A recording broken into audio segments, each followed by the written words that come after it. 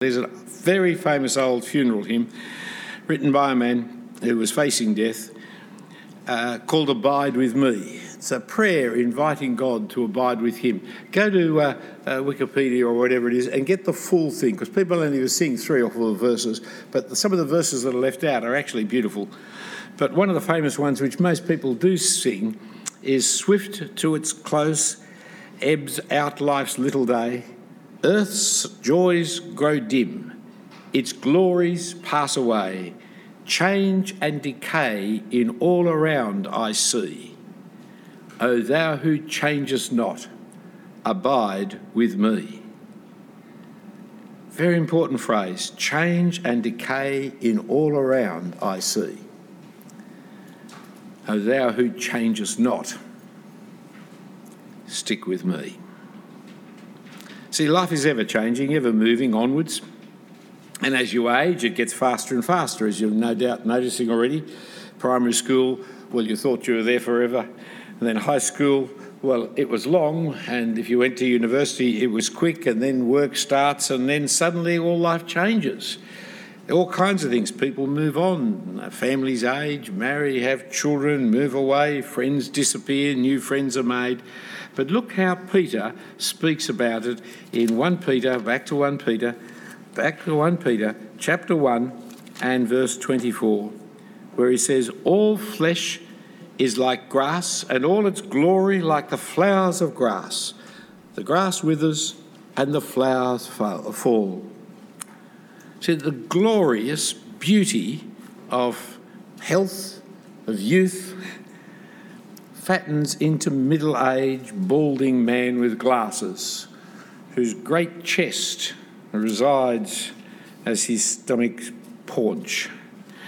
It just happens to us, you see, as we grow older, and then you become decrepit man of old age, whom we have to protect from the virus because their body's vigour is unable to cope with it.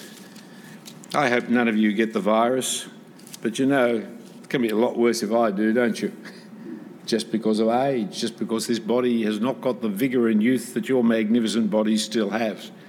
But hang around, you'll be with me.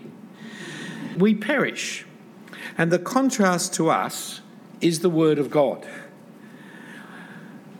For it endures forever. All flesh is grass, all is glory like the flower of grass. The grass withers, the flower falls, but the word of the Lord remains forever. And this is what Isaiah saw, which we said right this morning in our first discussion group, looking at Isaiah 40, if you remember. In the face of the overwhelming horror of the Babylonian captivity, he knew, he understood, God had promised David, salvation will come. God had promised that David's son would rule. God is faithful. It will happen.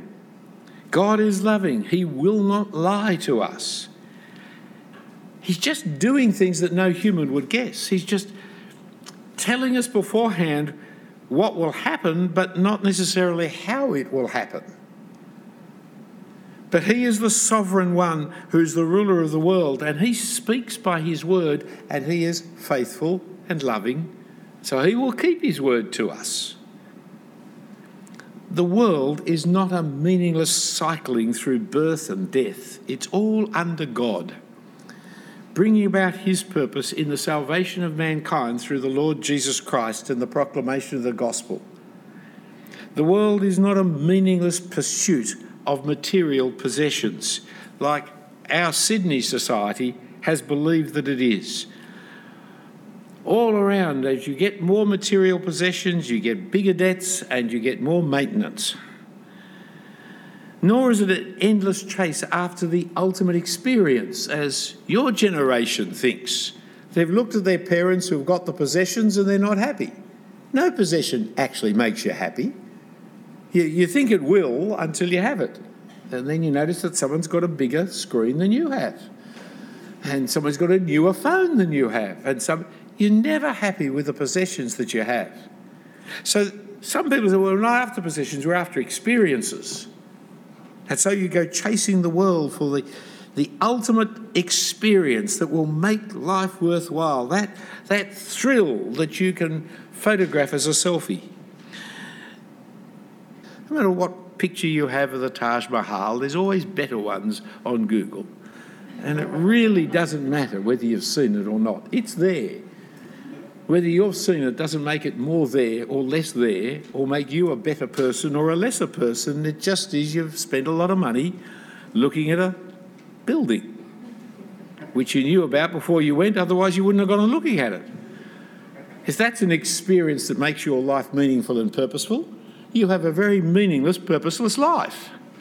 It's daft. It's as daft and silly as thinking that the next coat or the next pair of shoes are going to make my life worthwhile. Nor is it that sense of having made your mark in life, having made a difference. Well, who cares? Who remembers? You won't when you're dead. What mark is it that you can make in the world that the next generation won't rub out? It doesn't matter.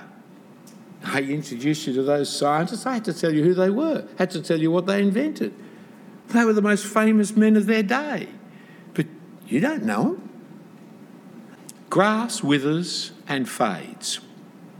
But it's the word of God which endures forever. For God is faithful and loving, ruling the world in righteousness and justice by telling us beforehand what he is doing. And my friends, that word of God that endures forever is the gospel news, the good news that has been preached to us. All flesh is like grass. I'm just going back to the verse again. All flesh is like grass, all its glory like the flower of the grass. The grass withers, the flower falls, but the word of the Lord remains forever. And this word is the good news, is the gospel that was preached to you. That's why our trajectory is not only about the word concerning the future, but it's also about the future of that word in this world today. We are born again into a living hope through the resurrection of Jesus Christ from the dead. That's what the Word of God does. It gives new life to people. We've been born by the Word of this gospel. As I speak the gospel to other people, I do the miracle of miracles.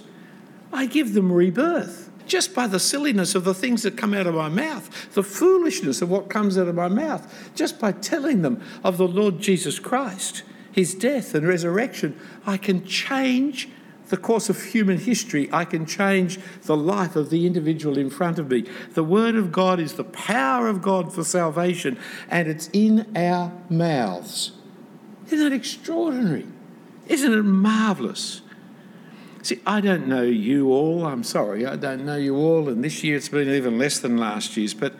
And I don't know what plans you have for the future, what courses you're doing, what jobs you're looking for, what marriage partners you're expecting to have, or I don't know. But if your plans for the future are not built on God's word, they're futile.